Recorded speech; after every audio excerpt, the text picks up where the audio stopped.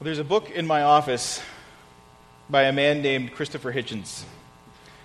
It's titled, God is Not Great, How Religion Poisons Everything.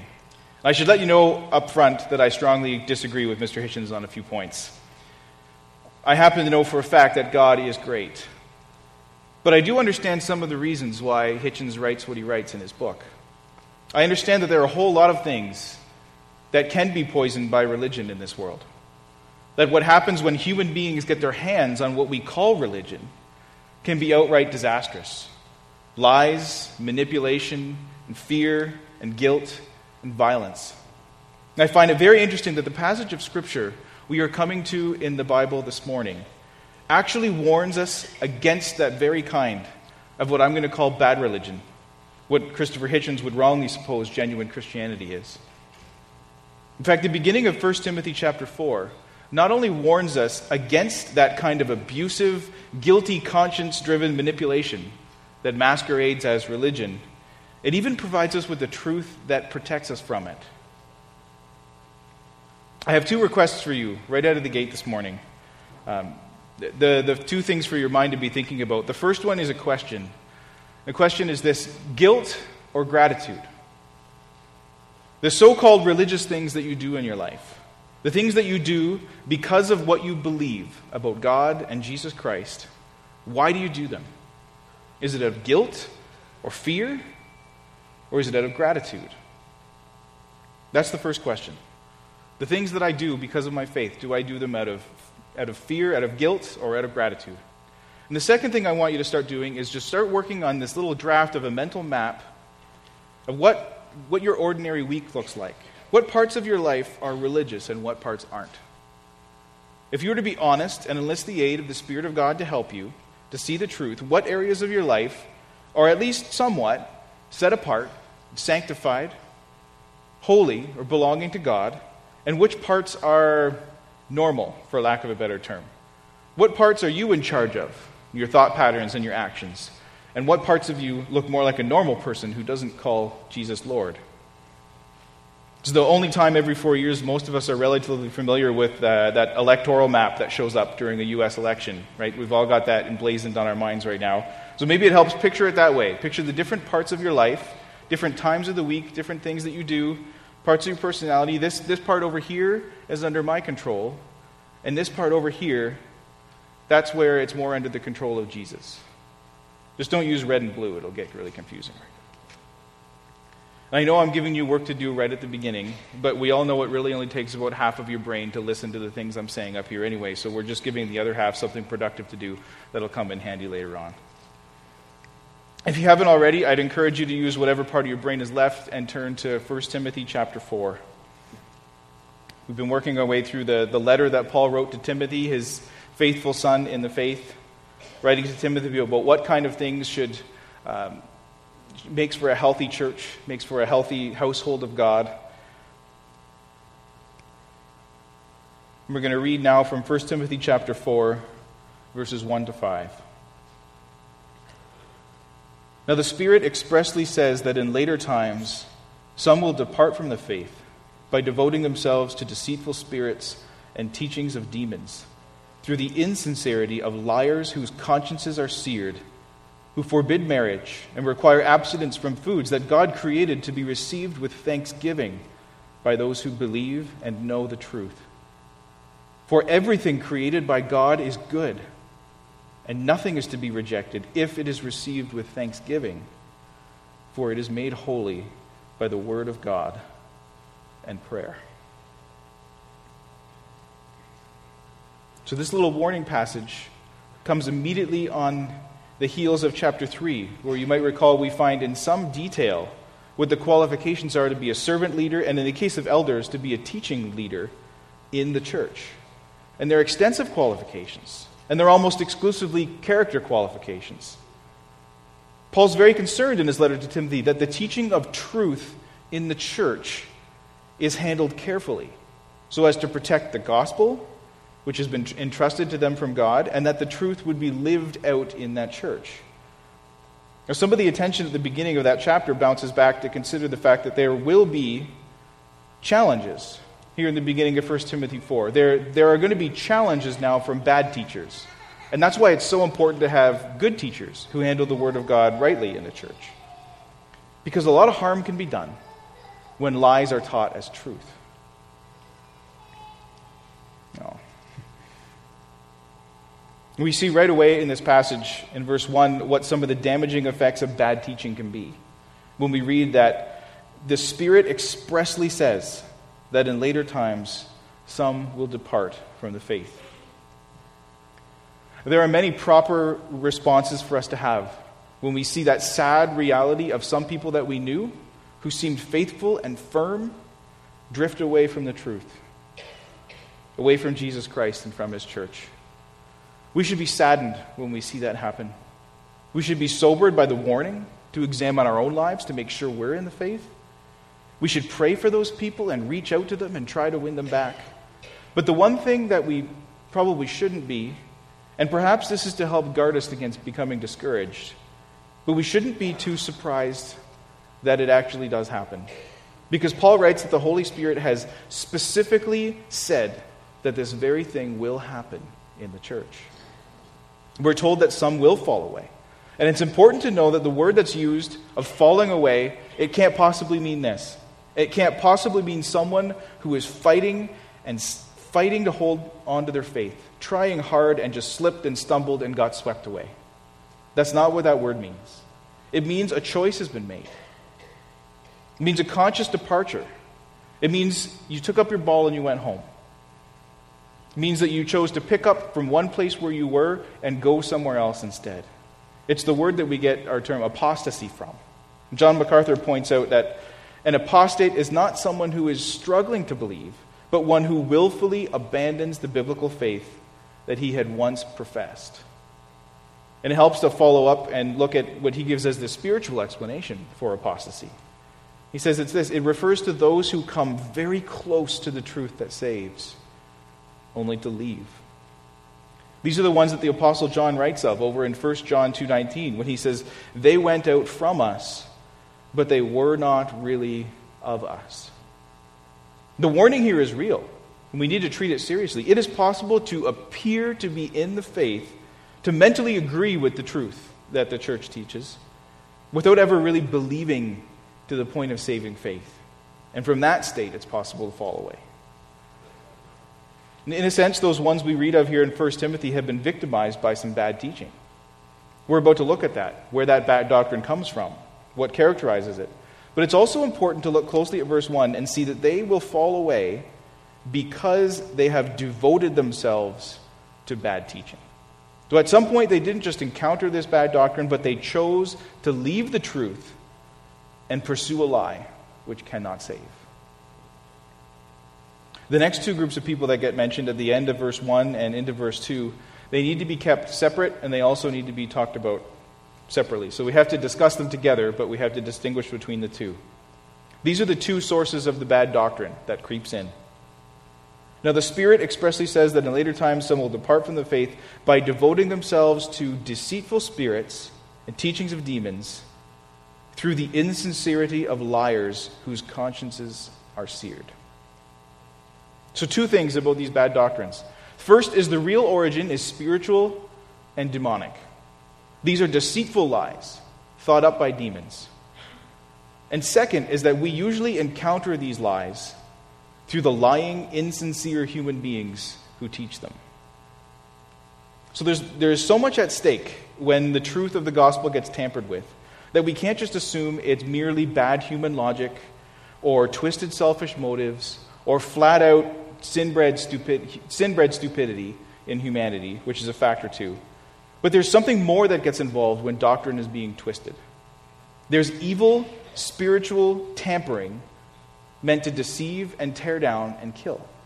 Ephesians 6:12 reminds us, we do not wrestle against flesh and blood, but against the rulers, against the authorities, against the cosmic powers over this present darkness, against the spiritual forces of evil in the heavenly places. There's more at work here than we can see. A little while ago, I was at a bookstore, and I walked by the astrology section. Not astronomy, but astrology, the astrology / spiritual enlightenment section. And it's unbelievable the kinds of books you can find there. The Truth of Spirits, 365 Ways to Raise Your Frequency, The Key to Crystals, From Healing to Divination, The Power of Angel Medicine, Money and the Law of Attraction, Learning to Attract Wealth and Health and Happiness. And then there's a whole section of tarot cards. You know those cards that are supposed to be able to help you read into your future with the help of some combination of helpful spirits and the mojo of the universe? On that shelf in front of me, there were literally dozens, more than 20, special little themed and marketed different types of tarot decks. Now just one method of indulging your gullibility in the faith of a crooked charlatan and or evil spirits who love you even less than that crook. Now there's not just one type of tarot card, there's kinds for every person. You get to choose your own. I have a list here. I'm not even going to bother reading them out loud. There's like so many of them. There's the Animal Dreaming Tarot deck card. There's the Nature's Whispers one. There's the Vampire-themed one. There's the Zombie-themed one. There's Angel Therapy and Earth Energy. There's even the Easy Tarot set that promises right on the back that beginners with no knowledge at all can learn to tell their own fortune easily. And everyone comes with a 120-page instruction booklet to teach you how to do just that. And if you have ever looked at those things or thought about those things and ask yourself the question, how can reasonably intelligent human beings who are capable of operating the motor vehicle required to get to that bookstore and of earning the money required to purchase those cards, how can anyone ever think that they get to choose between 30 different theme box sets to choose the one that just speaks to them, and that one is going to work to unlock the secrets of their existence? The answer might be scarier than you think. It might very well be that sinful human darkness is not enough on its own to create that much of a market for useless lies. Because there is one Spirit of truth, one God, who has revealed to himself in his Word and in his Son. There's one Spirit of God has warned us that many will fall away to deceitful spirits, which use human crooks to schlock the doctrines of demons, which will keep some from the truth. There is an agenda that goes beyond what we can see. There is an evil force that would love to see the church and anyone get sucked down by lies and kept from the truth. But that's not all, because Paul is not writing about bad teachers outside of the church. He's writing about bad teachers inside the church. And that, folks, is the truly depressing part about the trip to the bookstore to me. Is when I round the corner and I come over to the Christian Living section and see books which claim to speak for Jesus but bear a shocking resemblance to all the other self-help books in all the other sections of the bookstore. And there are a lot of good books in that section too. A lot of good books that encourage me. But the books which proclaim the gospel and the books which only claim it and distort it, they don't receive a special sticker to let you know which one is which on the bookshelf.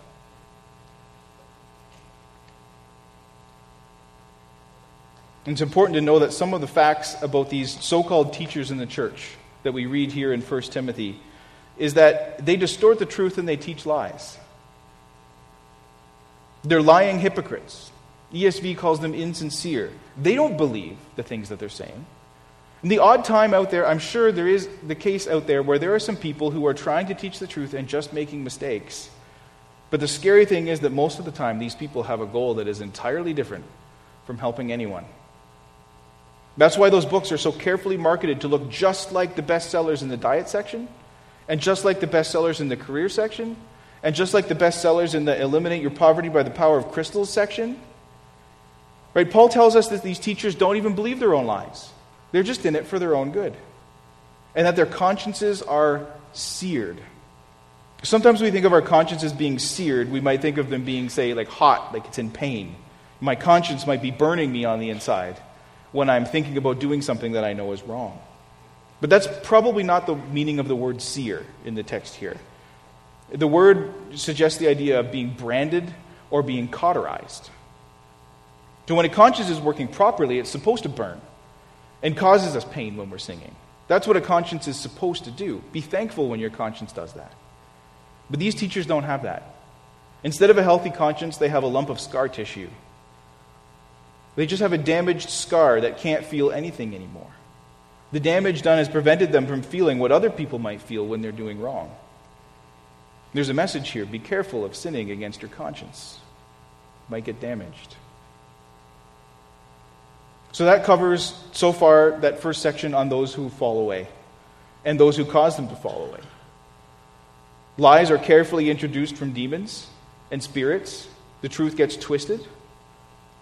That content comes to us through the mouths of human teachers, bad human teachers, who have no conscience. And that causes some people to fall away. And what we get to see next in verse 3, we have to get a peek into the content of this particular kind of bad teaching. And what we find is maybe not what we would expect. Verse 3, these teachers forbid marriage and require abstinence from foods that God created to be received with thanksgiving by those who believe and know the truth. So there it is. The deadly doctrine of lies, concocted by demons and spouted by dangerous false teachers with dead consciences. Don't get married and don't eat certain foods. Is it just me, or was anyone else expecting something a little more sinister after all the warnings and all the worry? We might have expected a full frontal assault on the doctrine of Trinity, or the divinity of Christ, or the freedom of salvation through grace.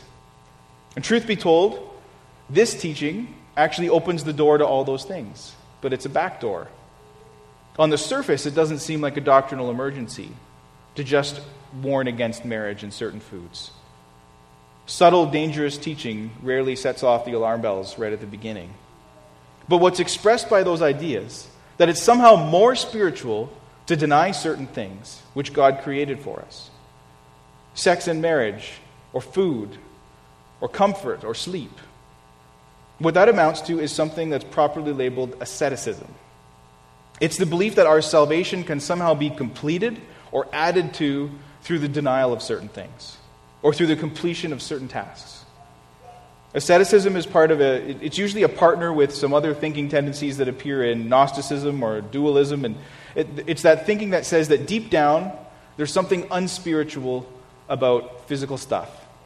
There's something unspiritual and dirty about this world and about my physical body, and our spiritual salvation is going to involve us being less and less in this world and more in the spirit and free from our bodies. And it leads us, if we go all the way down that path, to stop caring about what we do with our bodies at all, to stop caring about other people who have needs. Part of what makes it so dangerous is that it contains a little shred of truth, right? Celibacy and singleness and fasting, those are good things in and of themselves. There's nothing wrong with those things. But asceticism goes too far, and it teaches that they're necessary. It teaches that they're required. It adds them as a requirement for salvation. That it's spiritually necessary to deny some of the good things that God has created. And what happens when those liars and false prophets teach this is that everyone claims to know just exactly what those things are you need to deny or those things you need to do in order to be saved. And it turns out that it always turns out to be something more or something different than what God has ordained for salvation, which is faith in the atoning sacrifice of Jesus Christ, our Savior. Those liars and hypocrites with their cauterized and senseless consciences, they take advantage of the healthy consciences of everyone else out there. They pile commands on these people, and they pile up, and eventually they produce in the person who hears them a sense of guilt where there is actually nothing wrong in their life. And Kent Hughes puts it this way: the creation of an ascetic conscience that you can soothe by a fleshly abstention can anesthetize you to the inner demands of the Spirit. Which means that instead of being sensitive to the Spirit of God and being sensitive to what God would have you do in your life, you forget to obey God because you're too worried about obeying these other fleshly commands that you've got. You're slavishly working to soothe your guilty conscience, doing things God never asked you to do, or abstaining from things God never asked you to abstain from. And here's how Hughes finishes his thought. He says, the trick ends up being to hide your inner wickedness by outward observance. That's how this thing really works. That's how this thing gets dangerous, is it teaches you to hide the inner wickedness and not deal with it, and instead soothe your conscience by just doing those tasks that God never asked you to do. If I sin in one area, what I should do is come to Christ and confess it. Repent of it. Forsake it. And then thank Him for His forgiveness. But this teaching that I can make myself right through my own denials puts something entirely different in that place. It's an entirely different system of God's salvation by grace. It suggests that I'm made right with God when I deny a certain thing or work extra hard over here instead. Here's how one commentator describes the misery of letting this kind of thinking creep into our life. He says it narrows life, it empties the fountains of joy, it destroys the hopes of youth, it degrades the body, and treats matter as though it were evil. So I have a question for you. Who signs up for that? Really, who signs up for that system where we have to deny the good things that God has given us? And the frightful thing is that many of us, on one level, at certain points in our spiritual lives, might struggle with these kind of tendencies and might need to be washed clean of them through the truth of the Word. But who is really at risk of devoting themselves to these things, devoting themselves to them and falling away from the true faith? And the answer is someone with a guilty conscience.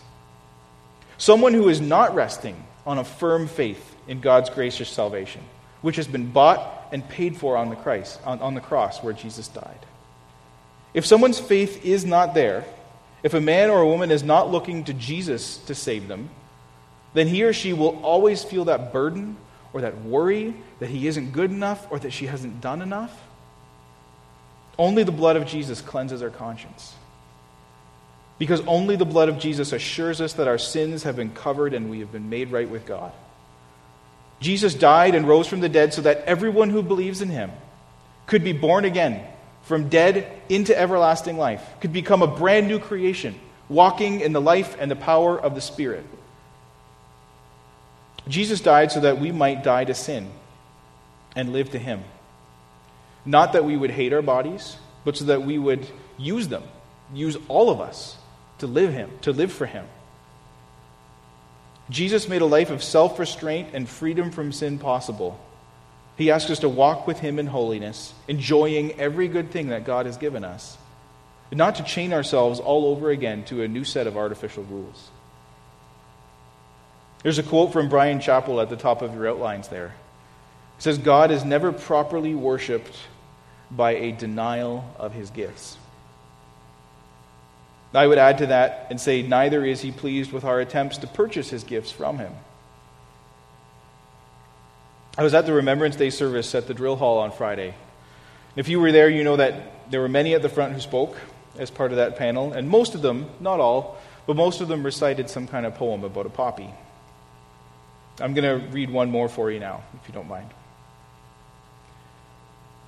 "The old man was gray and bent in a straightish sort of way. He had a pride which pain and age could not strip away.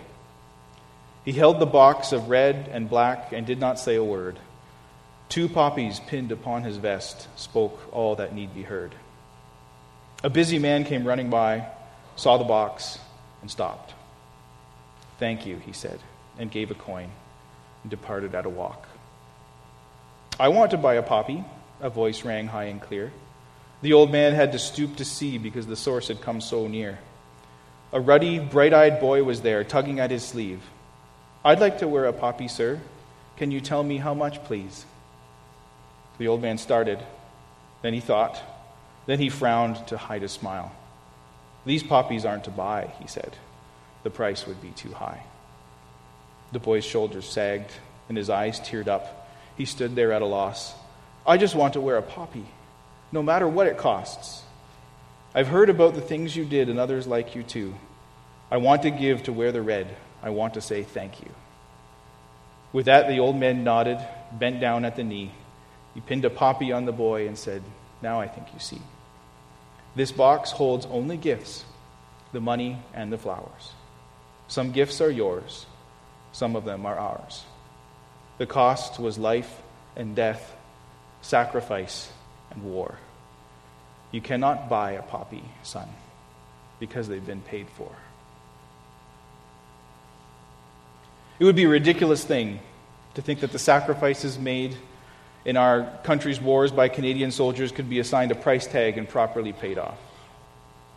It would be an insult to those sacrifices, and it would confuse the idea of guilt or debt with gratitude. Yet often in our hearts we do the same things with the gifts that God gives.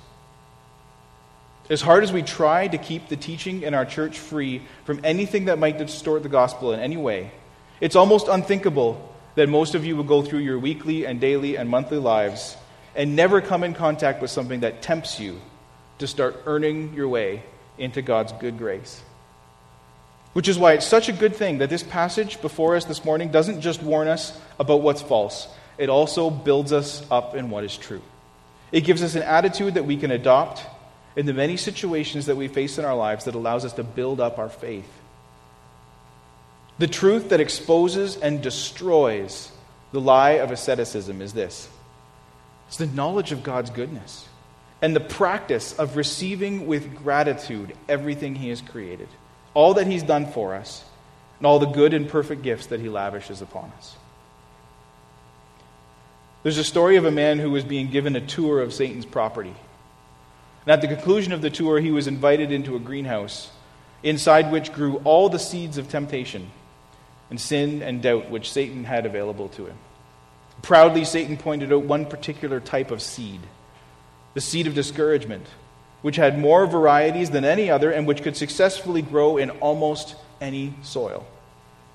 With a note of sadness, though, Satan admitted that there was one and only one type of soil in which the seed of discouragement would not grow.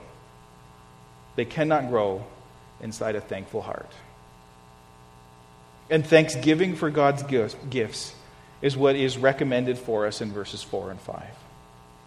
I'm going to read the end of verse 3 and then 4 and 5 with us.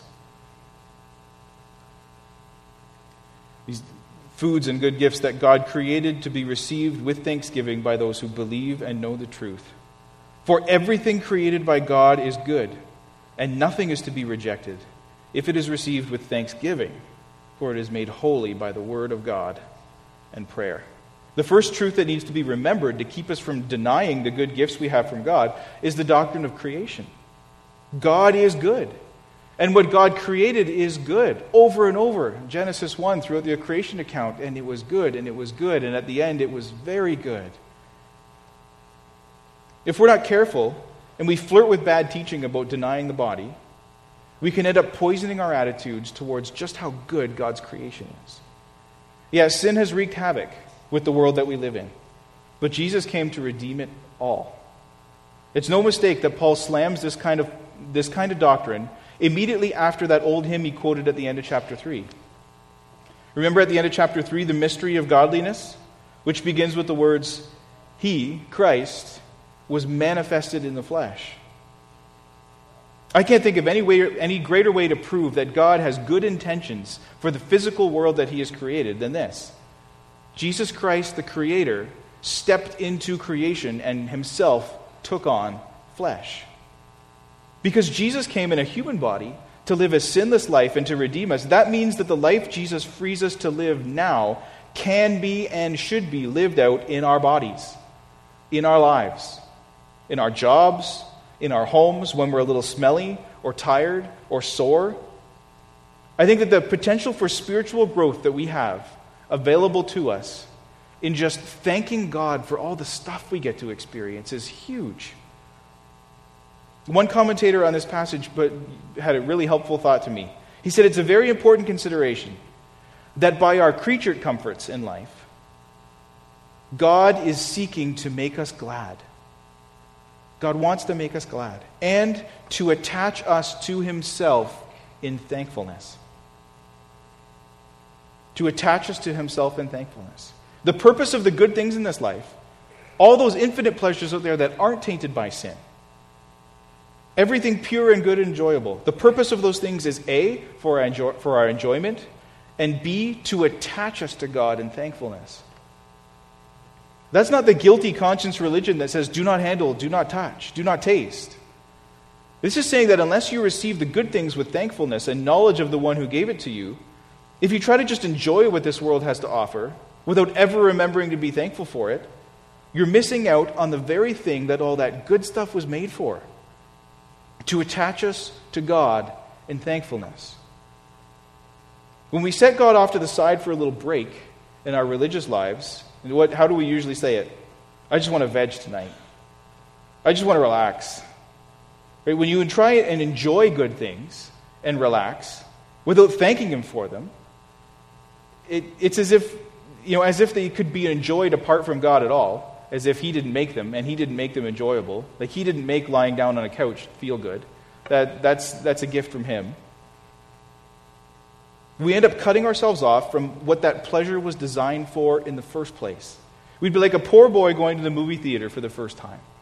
And he walks in there, he could just barely afford the ticket, he's so excited, and then that wall of popcorn smell just washes over him. And right away he has this huge craving and he's drawn to it. He goes over and checks out the concession stand, takes one look at those prices and realizes, oh, I'm never going to be able to afford that. And then a stranger notices him, purchases him a bag of fresh popcorn with extra butter, hands it to him as a gift. It would be as if that boy said, oh, now I have a bag of my very own to smell all I want. Right? If you're trying to enjoy God's gifts without bothering to thank Him for them, without being drawn closer to the God who gave them, you're doing it wrong. It's as simple as that. You're doing the fun in life wrong. You're leaving out the best part of the pleasure, the best part of the goodness, which is getting to know Him more. Look with me at the end of verse 3. God created all these good things to be received with thanksgiving by those who believe and know the truth. Okay, the reason marriage and food and every other good thing was created was for it to be received.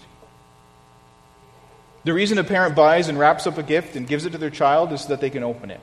Right? But it's not just that. It's to be received with thanksgiving by those who believe and know the truth. The reason why there's so much good stuff in this world, all of it was created to be received. It was created for you, for me, for all of us, to be received and to be received with thanksgiving in the truth. And that is an extra step that those who don't know God can never experience. They could never experience that extra step, that reason the good stuff was made, to end up knowing their Creator more, to be thankful and to be drawn closer to the one who gave the gift. The main truth I want to leave you with this morning is that the cure for bad teaching that would trick you into soothing your conscience in any way other than the gospel of grace that we hear through Jesus Christ is to think on God's goodness and to receive His gifts with gratitude. That will protect you from so many of the evil one's attacks, especially in this kind of fleshy area. And more than that, it'll help you grow in your relationship with the one who made you, the one that you were made to worship and enjoy. There's one other thought that I want to leave you with by way of potential application. That's when we read at the end of verse 5 that these things are made holy by the word of God and prayer. What's that referring to? Primarily food, I think. I think we think correctly if our mind jumps to more or less giving thanks before we eat a meal, saying grace. But think about how incredible that is for a second. That food would be something that is consecrated. That food would be something that can be sanctified or set apart for God or made holy. Think about how many things the word holiness applies to in the Bible. It applies to God first and foremost. To be made holy is the chief goal of everything God has created. There is no higher destiny than to be made holy. Most importantly for you and I. To relate rightly to God. That's the point of being made by God. And the thing that we learn can be made holy here, through the Word of God and through prayer, is the same thing that my 4-year-old son is so keenly aware goes in one end and comes out the other. It's food, and food can be made holy. Meat and bread and vegetables and drink, when received properly, is something that's made holy. If that's the case, what thing is there in your life that cannot be made holy? What is there in your life that can't be lined up with the Word of God and be thanked for in prayer and can't be turned into holy ground? I would say there's nothing. What is there that God has put in your life that is not an opportunity to grow closer to Him? And think of your week coming up. Think of that map of your life that you started thinking about earlier, that what's secular and what's sacred. Write down now if you want, on your page there, Sunday, Monday, Tuesday, Wednesday, Thursday, Friday, Saturday.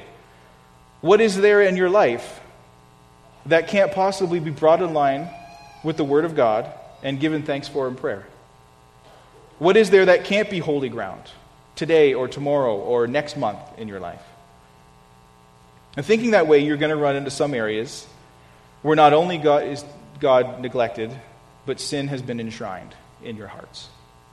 If you come across something that you have to hide from God, that you can't with a straight face ask for blessing from God's Word, that you can't pray, "Oh Lord and Savior, thank you for this thing," then the problem is obvious and repentance is in order. There'll be some of those areas, some of those things to be dealt with. But I suspect there'll be a sizable portion of our lives that we will find where there's a whole lot to give thanks for, but that we hardly ever do. That I challenge you today to examine just how much room there is for thanksgiving in your life. How much more potential is there for me to be more and more closely drawn to God through the simple act of acknowledging that this thing too came from Him. I've already been enjoying it. I should be thanking Him for it. There's a legend that tells of a visit being arranged by St. Francis of Assisi and two of his brothers. They agreed to meet in a remote monastery in the Umbrian mountains of central Italy. After arriving and enjoying their reunion, every one of them began to report what he had experienced on the road. One Franciscan brother who had traveled on muleback said, "God protected me in a miraculous way on my journey here. I was crossing over a narrow bridge that went over a deep mountain gorge, and my mule jumped. I fell, and I only narrowly escaped falling over the wall of the bridge to the gorge. God, by His love, has saved my life this day." A second brother spoke up and said, "I had to cross a river, and I slipped and fell. The waters carried me down the river, but God in His grace provided a tree that had fallen across the river, and I was able to grab onto a branch and pull myself out. Thanks be to God for His miraculous mercy." And then St. Francis spoke. "Let us thank God for His wonderful works. I myself did experience the greatest miracle of all on my way. I had the smoothest, most pleasant, completely uneventful trip." We need to learn to give thanks not just in the big things, but in the small things too. Sometimes the big things prompt us more than the small things do. I would encourage you to start by letting this passage give you some fresh insight and passion on how to give thanks for your meals. If giving thanks in every area of your life is too big of a goal, and it certainly is to just walk out this door and do, as much as that's what we would all like to do, then start small. Right now, at lunch, if I ever stop talking, start by giving thanks for that.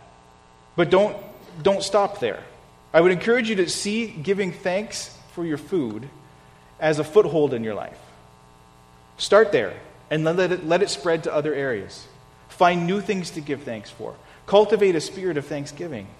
Develop an eye for God's goodness and learn to give thanks for it, especially when it comes to giving thanks for God's free gift of forgiveness through forgiveness of sins through Jesus' sacrifice. It will guard you against those ways that you can be tempted to try and cheapen God's gifts by trying to recreate them in your own strength or trying to find them apart from Him. I'm going to close in one more poem, and then the last poem for the day, I promise, and then we're going to close this off in prayer. This was written by G.K. Chesterton on saying grace. You say grace before meals. All right. But I say grace before the play and the opera, and grace before I open a book, and grace before sketching, painting, swimming, fencing, boxing, walking, playing, dancing, and grace before I dip the pen in the ink. Let's pray.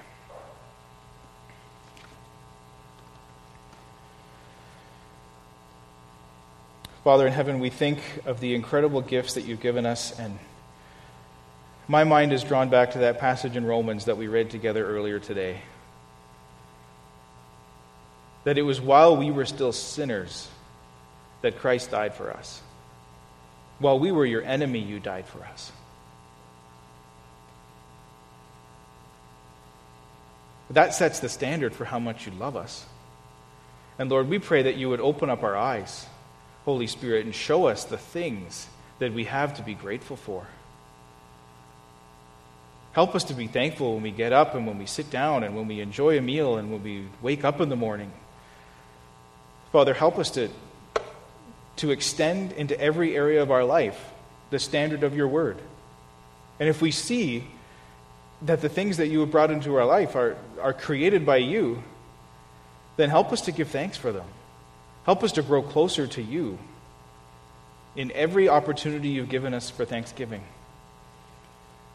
Father, I remember when you first opened up my eyes to the gospel and saved me. That night when Jesus Christ became my Lord and Savior, when you saved a sinner like me. And I remember all at once, with a sense of horror, my eyes were opened up to realize all of the good you had done for me, all of the patience and forbearance you had shown me my whole ignorant life, and how utterly unthankful I had been every moment of it.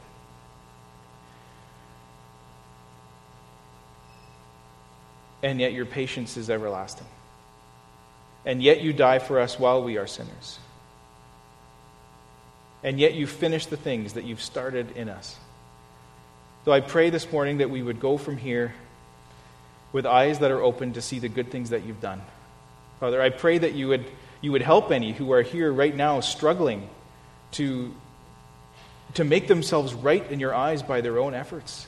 I pray that you would give them rest from that burden, that you would open up their eyes to see the freedom, the free forgiveness offered in grace through Jesus' wounds on the cross. Lord, don't let us look anywhere else. Make us thankful for the cross and thankful for every good thing that you give us. And Father, I pray that you forgive us even for the sin of neglecting those opportunities to thank you. That we would go from here today repentant of our ignorance and eager to see all the ways that you've blessed us and to return thanks to you instead, as is proper. So, Father, we devote the rest of this day and this week to you. We pray that you help us to live it in the power and the strength and the grace that you've given us through your Son, Jesus Christ. Amen.